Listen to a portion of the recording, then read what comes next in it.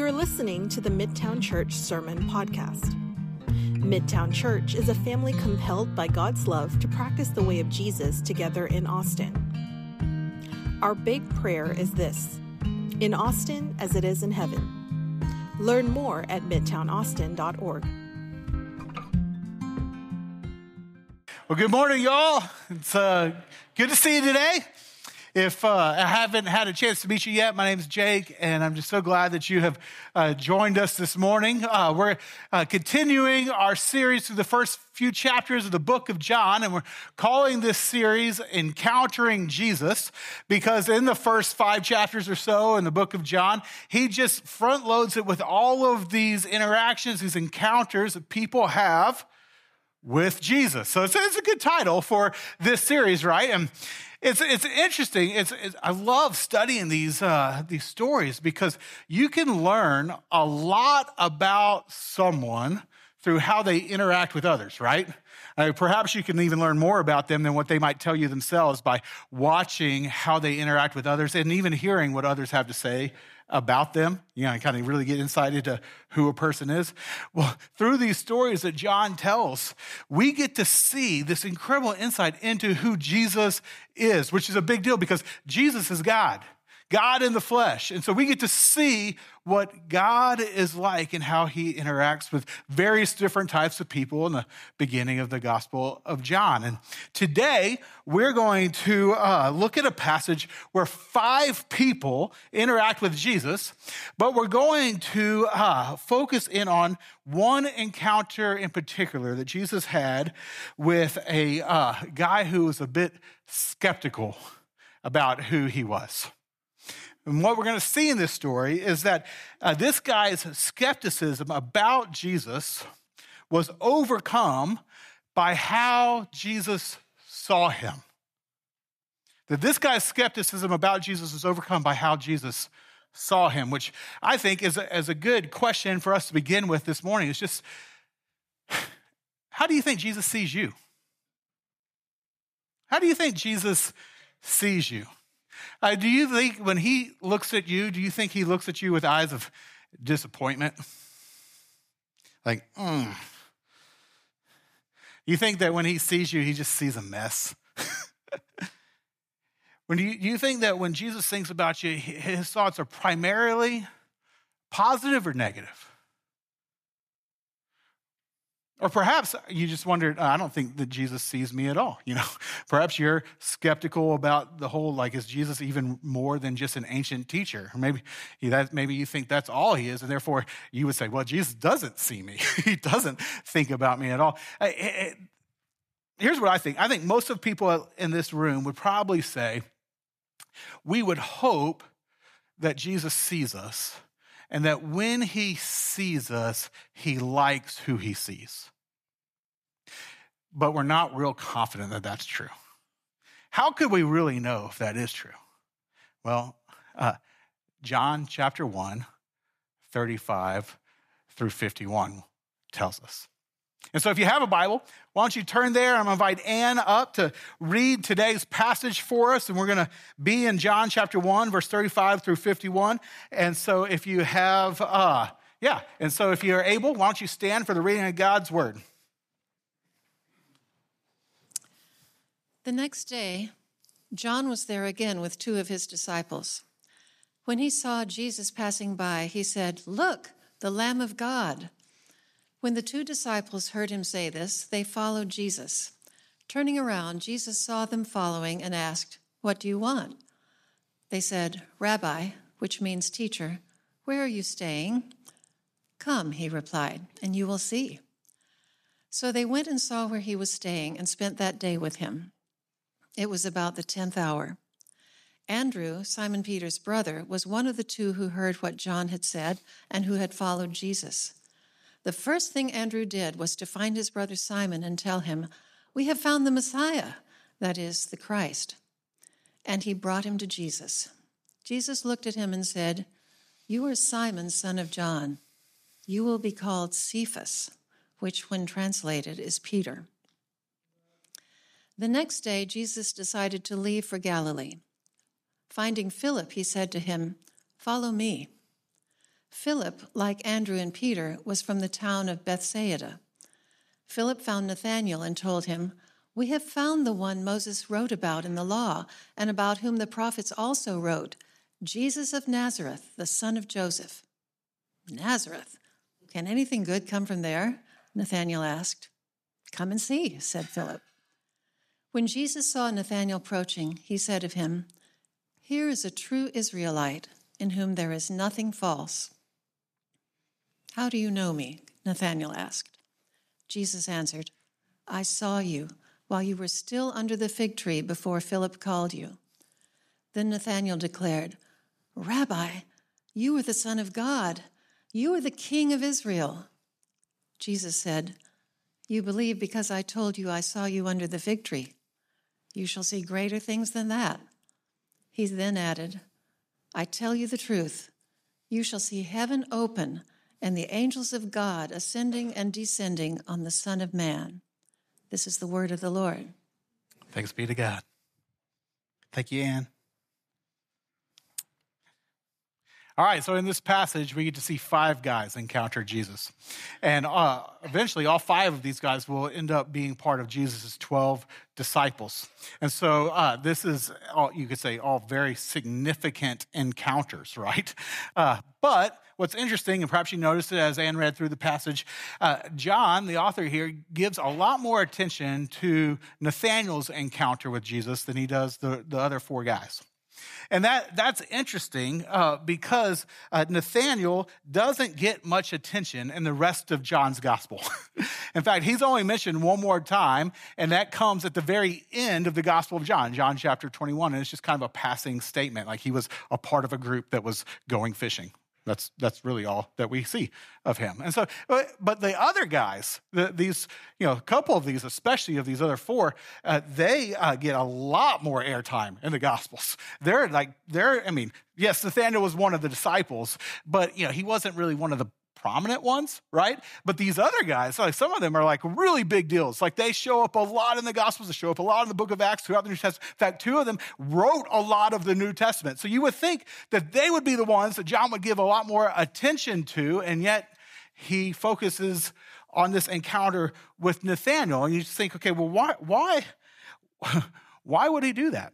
Like, for example, these, what we read is that there's these 2 disciples that were John the Baptist's disciples, right?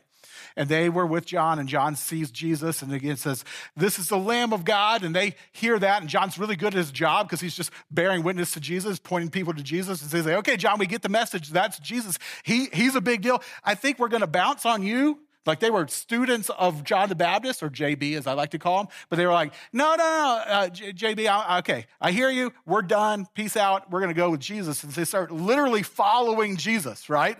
Like literally walking behind him. And Jesus does what any of us would do if 2 guys just started walking behind you for a period of time. He turns around to them and he asks them, "Hey, what do you want?" Right? I mean, that's literally what Jesus says. What do you want? Now, these 2 guys are Andrew, we're told that in verse 40, and most people, most scholars, or not, you don't even have to be a scholar to figure this out. Most people think that the other guy is unnamed in here, but they think it's John, the writer of this gospel, right? And so that John and Andrew are following Jesus. Jesus turns to him and says, "What do you want?" Now, real quick, just kind of as an aside, it's interesting. It's pretty intriguing that the very first words that John puts in Jesus' mouth, that he records Jesus saying in his gospel, is this: "What do you want?" Like an entire sermon could be built out of just that question. But I'm going to have to save that for another day, because what John does here is he's moving fast through these huge encounters. John meeting Jesus, but he just moves fast because all he says is John and Andrew, they don't answer with this big, deep, religious, philosophical question, answer to Jesus' question, "What do you want?" They don't say like, "Well, what I really want in life is," no, they just said, "Where are you staying?" To which Jesus says, "Come and you will see." Which is more than just an invitation for them to see where Jesus was actually, sleeping. It was an invitation to be with Jesus, which, as we talk about a lot around Midtown, but that's the first step and the most essential step in being a disciple of Jesus. be with Jesus, then become like Jesus, do what Jesus did. It all starts with being with Jesus. So Jesus invites them, come be with me, and they do. And they go over, and we're told like 4 in the afternoon, they're over there with Jesus. They hang out all night. But again, notice how little the description is here. John could have told us so much more about that night, right? I would have loved to know, what did you talk about with Jesus that whole night, the first time you ever met him? But he doesn't tell us anything. All we can ascertain from what happened that night is that whatever was said was enough to convince Andrew that Jesus was the Messiah.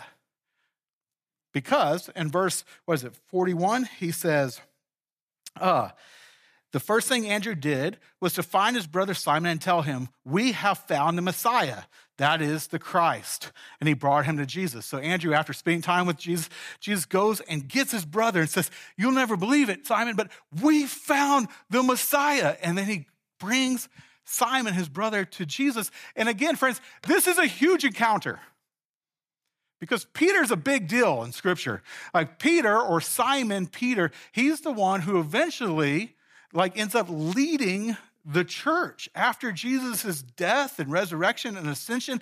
He's a key player. Read the book of Acts. You see a lot said about Peter. Peter wrote a good amount of the New Testament. Now, think 1 Peter and 2 Peter. That's this guy. And yet, what John records here in Peter's interaction and our encounter with Jesus is so weird. And it's weird for 2 reasons. One, it's weird for its brevity. There's hardly anything said. And it's weird because what is said is weird. We're looking at it again. Here's what he says. Andrew brings his brother Peter to Jesus. Jesus looked at him and said, you are Simon, son of John. You will be called Cephas, which is an Aramaic name. So John translates that here. He's into Greek, which is Peter. But that's all we get. This is Jesus' encounter with Peter, first time. And all Jesus does is look at him and change his name. That's weird, right? Now, hold on to that, because we're going to come back to that in a minute. But for now, I just want to point out how quick John is getting through these encounters. And he just keeps going, right? So verse 43, we're told, the next day, Jesus decided to leave for Galilee, and finding Philip, he said to him, follow me. Philip, like Andrew and Peter, was from the town of Bethsaida. Again, very little explanation here, very little in kind of giving more details. All John throws in is one more line, oh, by the way, Phil was from the same place as Peter and Andrew. That's all he tells us. And then he just keeps moving. But where he gets to in verse 45, John really begins slowing down. And he gives us some more details. He gives us some insight into Nathanael. He wants us to know a little bit about him. And he gives us more details about Nathanael's encounter or interaction with Jesus. And again, I think, okay, why would he give more attention to Nathanael's encounter? Why do you think that would be? He had to have a reason. Could it be it's because he and the Spirit of God through John, as he wrote his gospel, that he wanted his readers to see something significant about Jesus that Jesus' encounter with Nathanael revealed? Could it be that he said there's something in Jesus' encounter with Nathanael so significant that he wanted to drill down here, he wanted to slow down here so that we would see what was revealed through this encounter, what was revealed about Jesus through this encounter? See, no surprise. I think that's why he slowed down here. That's why I think he gave us more details about this encounter with Nathanael. And so let's look at it. Verse 45 says, Philip found Nathanael and told him, we have found the one Moses wrote about in the law and about whom the prophets also wrote, which, pause here. This was Philip's way of saying that we have found the Messiah. And friends, I can't overstate what a big claim this was. Like, this is Philip saying to his friend Nathanael, you'll never believe, but like the one that our people have been talking about since Moses, the one that Moses has been pointing us to, the one that the prophets prophesied about, the anointed king, the one who will free us and from Roman rules, what they're thought like, the one that's going to be the king to set us free, the one that we've anticipated and longed for and waited for hundreds and hundreds and hundreds and hundreds of years. Hey, we found him. We found him. It's a big deal. And then he says to Nathanael, here's who it is. It's Jesus of Nazareth, the son of Joseph. And Nathanael says, that's incredible. No way. Can you take me to him? No, that's not what he says, right? Oh, he says, Nazareth. Nazareth. Can anything good come from Nazareth? Old Nate here, here's his friend Phil tell him, like, we found the Messiah, and his response is not the easy believism, it's the pushback. It's say, I don't know, dude, that doesn't ring true to me. Nazareth? And it's understandable, honestly, for Nathanael to feel this way, because, I mean, had Philip said, okay, we found it as Jesus of Bethlehem, then that would have had this Davidic royal overtones and some prophecy to back up that perhaps the anointed one, the Messiah, would come from Bethlehem. Maybe that would have caused Nathanael to be a little less skeptical, but there was nothing about Nazareth that would cause Nathanael to think, okay, yeah, maybe the Messiah would come from there. Now, I mean, Nazareth is like Thorndale. Anyone been to Thorndale? Not much to say about Thorndale. You know, it's not, you know, if you're from there, then, you know, God bless you. But, it's like, it's not real noteworthy. It's about 50 miles to the north of Austin. Well, Nazareth, about 50 miles to the north of Jerusalem. It was just this kind of backwater, unsophisticated, nothing special about it place. And so Nathanael hears Philip say, Jesus from Nazareth. He says, Nazareth. I don't really think that you found the guy. I don't really think that good for you. I hope that works out, but I don't know if that's really the Messiah. See, Nathanael is skeptical. That's my point here, and John wants us to see that. Like, that's why he includes this detail here, that he would push back on this claim, Nazareth. He wants to see that. He's not just going to blind faith leap in. Yeah, okay. I mean, no, he's like, See, Nathanael was a skeptical student, if you will. He was skeptical. It didn't sound right to him. But Philip's response to Nathanael is great. What does he say to him? Come and see. Why don't you come and see? See, he doesn't argue with his friend Nate. He just invites Nathanael to check out Jesus himself. And perhaps, to Philip's surprise, Nathanael decides to do that, to come along with him and see. And honestly, I don't know why Nathanael does. I mean, clearly he was skeptical, but maybe he just went along because it was his friend that was inviting him. He's like, all right, well, I'll appease you, Philip. I'll give this guy a shot. Or maybe Nathanael was just desperate. I mean, his people, and he himself, have been under Roman oppression for quite a while. No hope. And it's like, man, if there's any chance that someone could change things, it's worth checking out. Or maybe he just found Philip's claims just so extraordinary that he thought, okay, this does not seem true. And it feels pretty far-fetched.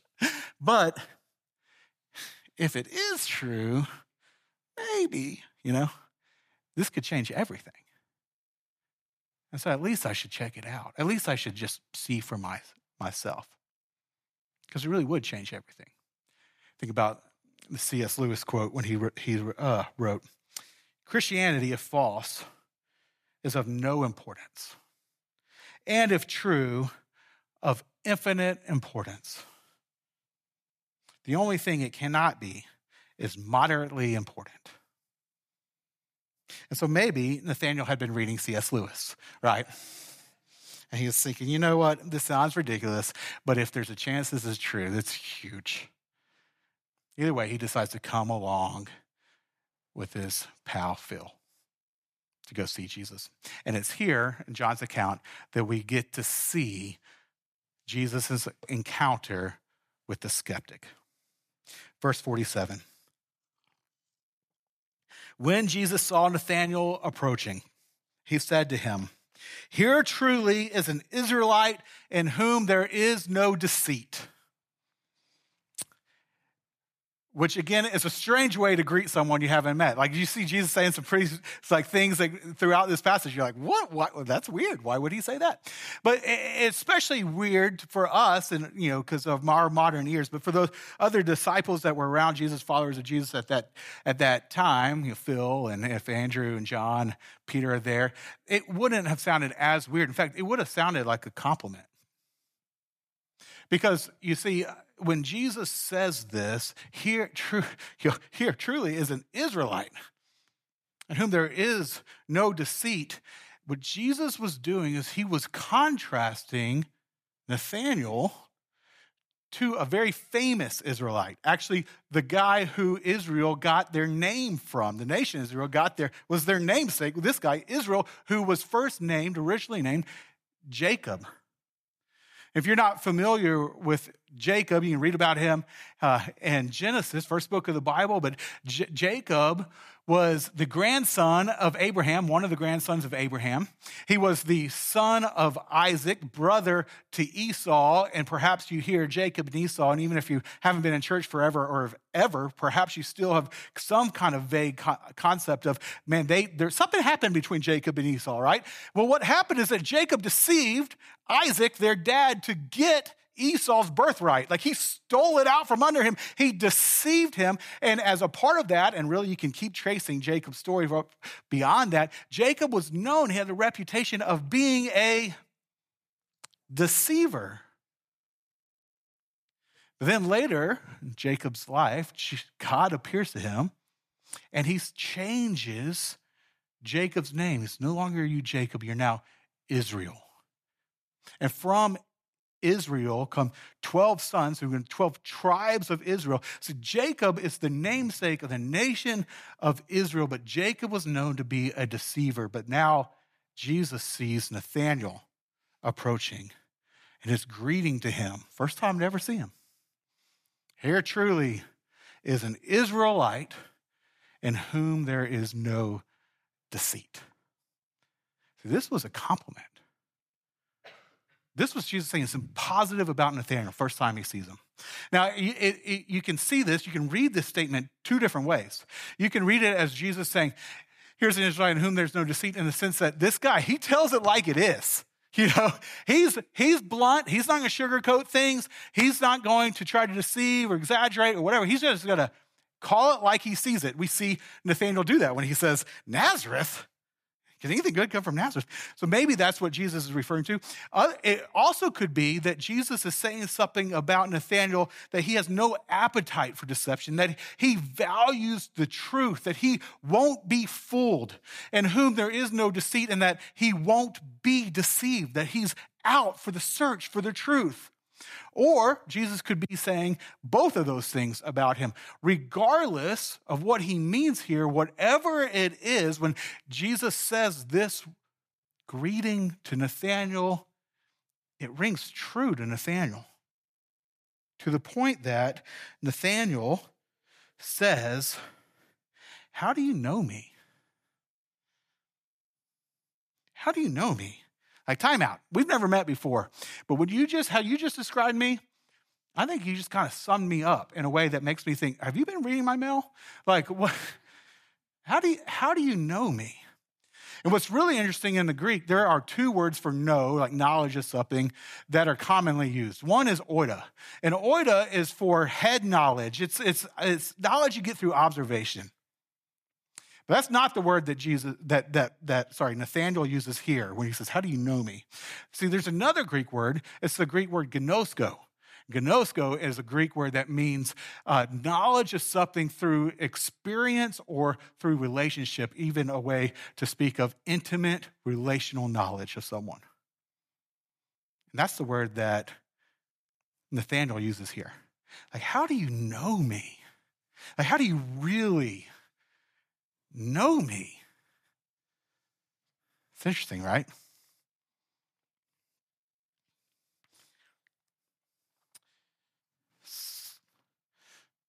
Got it changed. All right. Next page. My point is that something rang so true about Jesus' description of him that it caused him to say, hang on a minute. It seems like you know exactly who I am. I call things the way that I see them. I'm skeptical, but it's because I don't want to be deceived. But how do you know that about me? Now, there's two things that I absolutely love about this interaction. The first is this. John, I think the purpose is, I think he's expanding on this right here is because he wants us to know that Jesus really knew Nathanael, even though they had never met in person. And I think that John wants us to know that because he wants us to know this about Jesus.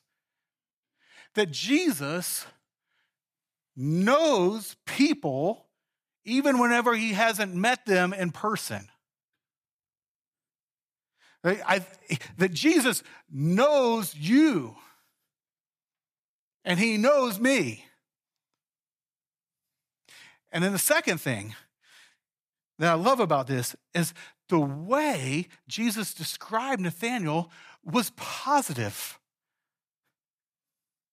Like he praised, he honored who Nathanael was, how Nathanael was wired. See, Jesus didn't roll his eyes at the one who rolled his eyes at Jesus being from Nazareth, right? No, instead, Jesus compliments Nathanael. Here truly is an Israelite in whom there is no deceit. It's a positive statement. See, Jesus is right off the bat communicating that he values who Nathanael is. That his skepticism, his natural inquisitiveness, his desire to know what is true, and how he can call things as he sees them, no deception. Jesus honors this in Nathanael by complimenting this trait in him. Now, Nathanael, friends, he didn't realize this. He didn't realize this yet, but he was having an encounter with his Creator. Think about that. He was having an encounter with his Creator. The one through whom all things were made, as John tells us earlier in chapter 1, verse 3.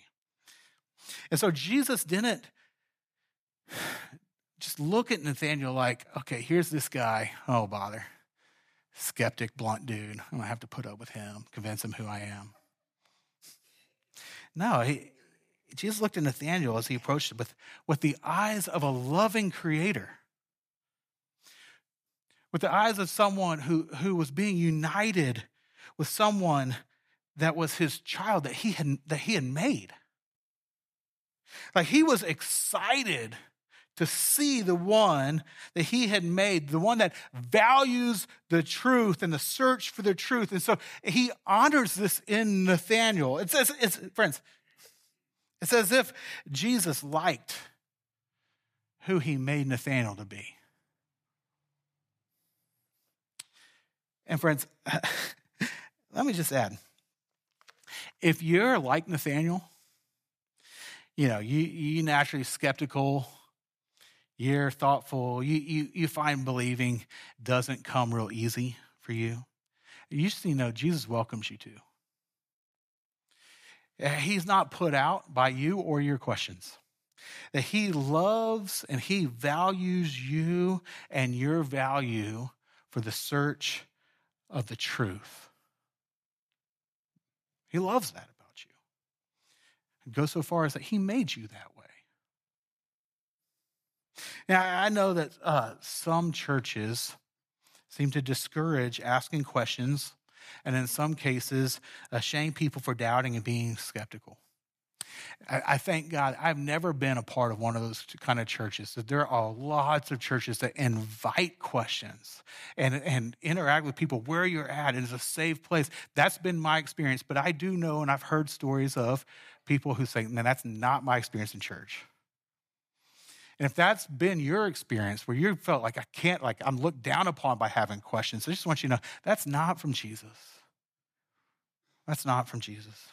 I mean, what is from Jesus is what we see right here in Jesus' interaction with Nathanael. He made you inquisitive. And so, he's not afraid of your questions. For he knows the more you search for the truth, listen, the more you search for the truth, the more you will find him. So ask away. In our church, you feel free to ask any of us, and you ask me any questions that you have, but let me just point you to people that might be even more helpful, and that would be people within your Midtown community who know you and you have a relationship with. That's a great place to ask questions. Or in your huddle, your discipleship group, it's a great place to ask questions. Friends, if that's you, ask your questions. Jesus welcomes them. We welcome them. We celebrate that in you just as Jesus did in Nathanael. Keep searching for the truth. For Jesus is the truth. You'll find him. Okay, back to the passage. Jesus sees who Nathanael really is, who he created, and he celebrates it, and he calls it out. And then Nate asks in verse 48, "How do you know me?" And Jesus answered, "I saw you while you were still under the fig tree before Philip called you." Once again, a really weird thing to say, right? But look at how Nathanael responds. Then Nathanael declared, "Rabbi, you are the Son of God. You are the King of Israel." Now that's a pretty strong 180 for the skeptical student, right? Nazareth to, you're the Son of God. Not just you're the King of Israel, you're the Son of God. Like, this is a huge statement for Nathanael to make. And so the obvious question here is, what in the world was going on under that fig tree? Right? Well, let me tell you. Now, I wish I could tell you. I wish I knew, but we're not told. John doesn't tell us what was going on. We have no way really of knowing. Now, all that's clear is that Nathanael was so amazed that Jesus knew about it. It was so private, so significant to him, so astounding to him that Jesus would know what was happening under the fig tree and listen, and still welcome him, still affirm him. It confirmed that Jesus had supernatural knowledge of him, that Jesus really saw him, really knew him, and yet Jesus still warmly welcomed him. And friends, that moved Nathanael. So that was the proof the skeptic needed to be convinced that Jesus was not only the promised Messiah, but the Son of God. What Jesus saw changed how Nathanael saw Jesus. That his skepticism about Jesus was overcome by how Jesus saw and welcomed him. When Jesus saw Nathanael approaching, he said of him, "Here truly is an Israelite in whom there is no deceit." Friends, I wonder what Jesus calls out when he sees you. I wonder what Jesus calls out when he sees you. What character trait he celebrates in you. See, earlier in this passage, I told you I was going to come back to it. Here I am. John tells us that when Jesus met Simon for the first time, Jesus looked at him and said, "You are Simon, son of John. You will be called Cephas," which when translated is Peter. Cephas, Aramaic, Peter, Greek, both words mean rock. So Jesus meets Peter for the very first time and looks at him and says, "Hey, you know what? Your name, Simon, which you've always been known as, that doesn't really capture the way I see you. From here on out, I'm going to call you Rocky, call you rock. Because that's how I see you. Later in the gospel accounts, and especially later in Matthew, we're told a little bit more why Jesus would say this. Matthew chapter 16, verse 18 says, Jesus speaking says, I tell you that you are Peter, and on this rock I will build my church, and the gates of Hades will not overcome it. Like, that's a huge statement. Like, Peter, you're going to play a very, very instrumental, foundational role in me building my church.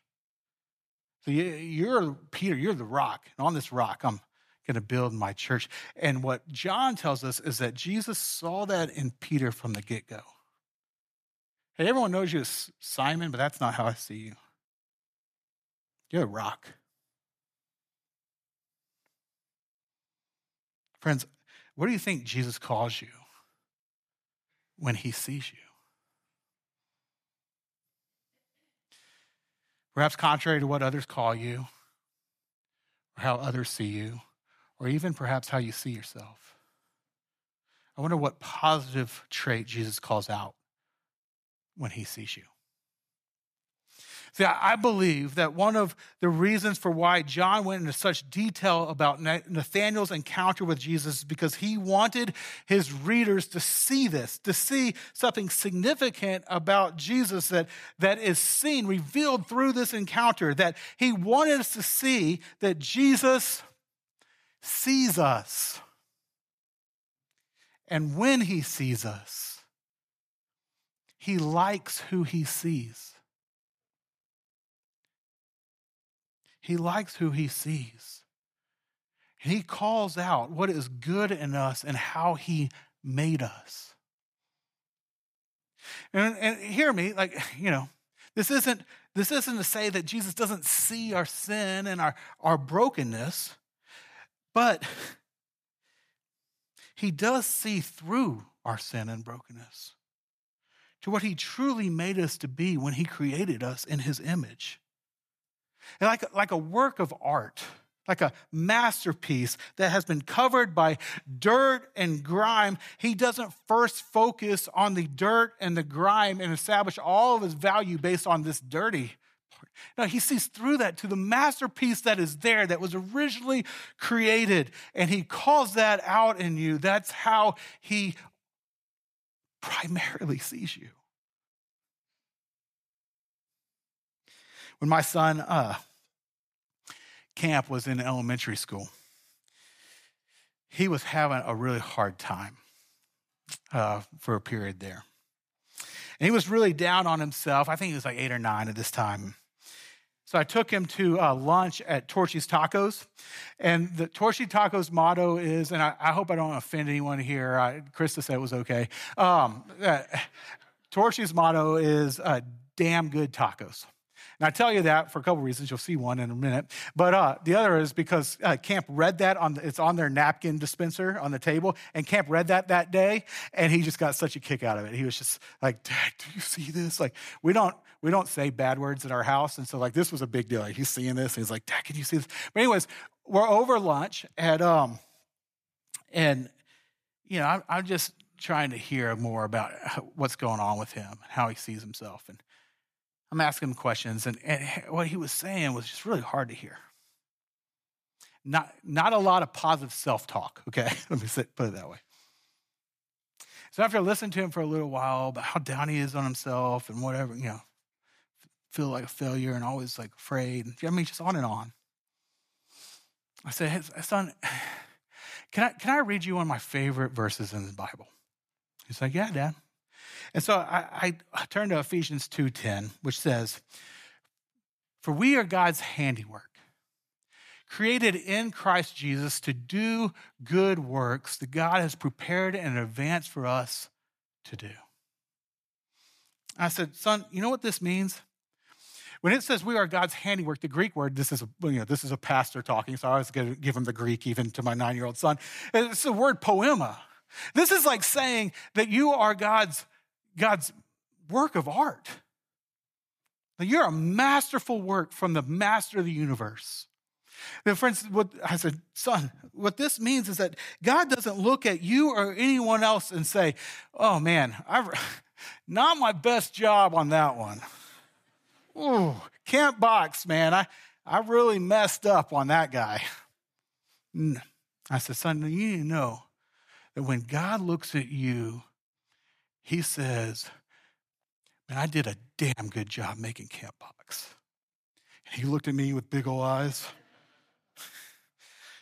And I said, I say it that way, son, because I don't want you to ever forget that. I want you to remember this. Because, friends, this is true. I said, son, this is true. You are God's handiwork. He did a great job making you. He is proud of the one that he made when he made you.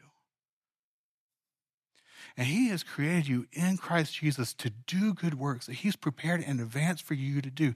That he is proud of who he made in you, and he's got big plans for you. That's how God sees you.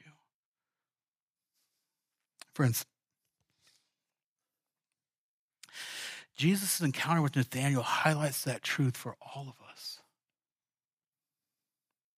That he sees you. And when he sees you, he sees who you really are, who he created you to be. And he likes who he sees. He likes who you were intended to be, who you really are, even under the dirt and the grime of our sin. See, Nathanael discovered that Jesus knew him the way that he longed to be known and welcomed him the way that he longed to be welcomed, and he was blown away. Rabbi, you are the Son of God, the Messiah, the King of Israel. But Jesus responds, you believe because I told you I saw you under the fig tree. You will see greater things than this. Greater things than that. He then added, very truly I tell you, you will see heaven open and the angels of God ascending and descending on the Son of Man. And then this final, again, kind of weird statement, Jesus hints at why he had come. When he tells Nathanael that he will see angels ascending and descending on the Son of Man, he was again referring to Jacob from the Old Testament.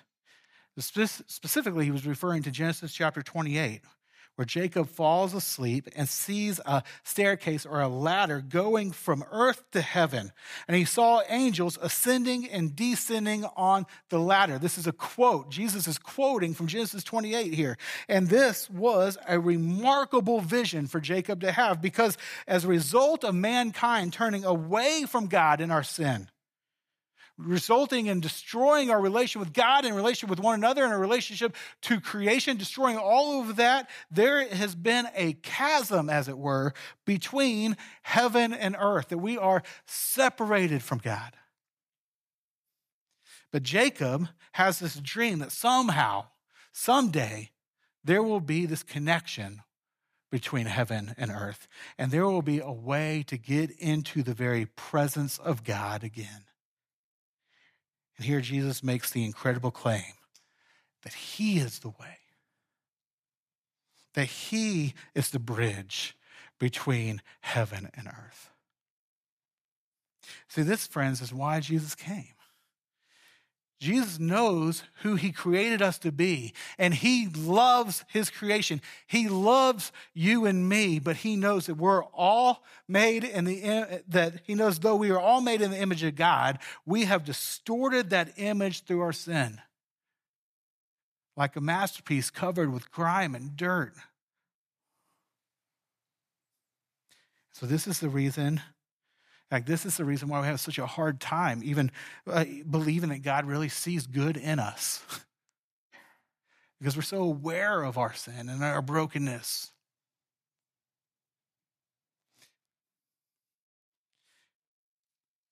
See, our sin has resulted in being separated from God. For we're unable to save ourselves and clean up ourselves.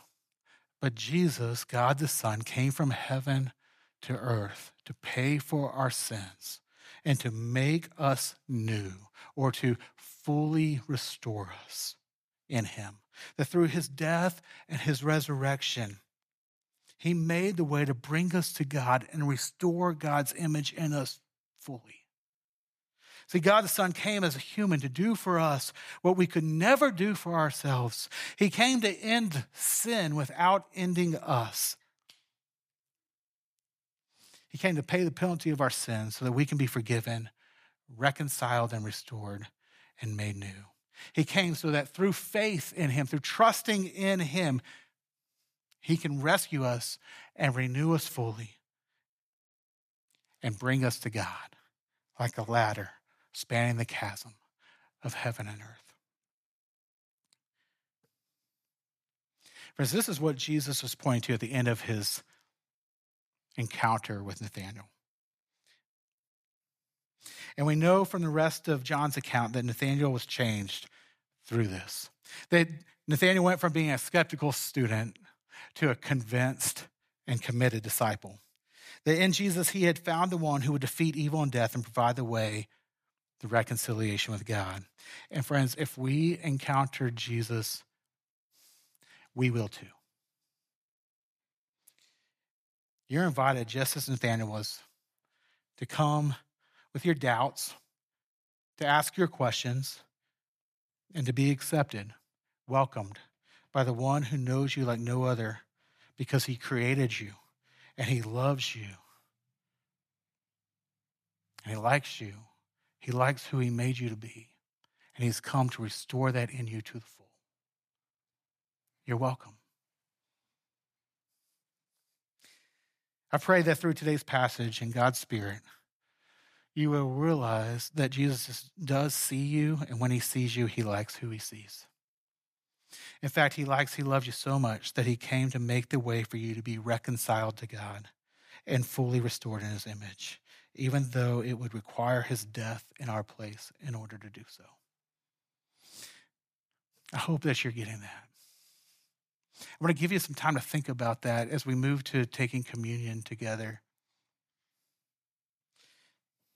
And as our service can begin passing out the elements, what I want to give you, like I said, is a time, just a minute here, just to be quiet before God and reflect on what Jesus suffered in order to make the way for us to be reconciled to God and fully restored in his image. Just use this time to consider how Jesus sees you and what he did for you so that one day you will get to see him face to face. Once everybody has the elements, we'll take them together. Thank you for listening to the Midtown Church Sermon Podcast. We invite you to practice the way of Jesus in Austin with us, because as we become more like Jesus, Austin will become more like heaven.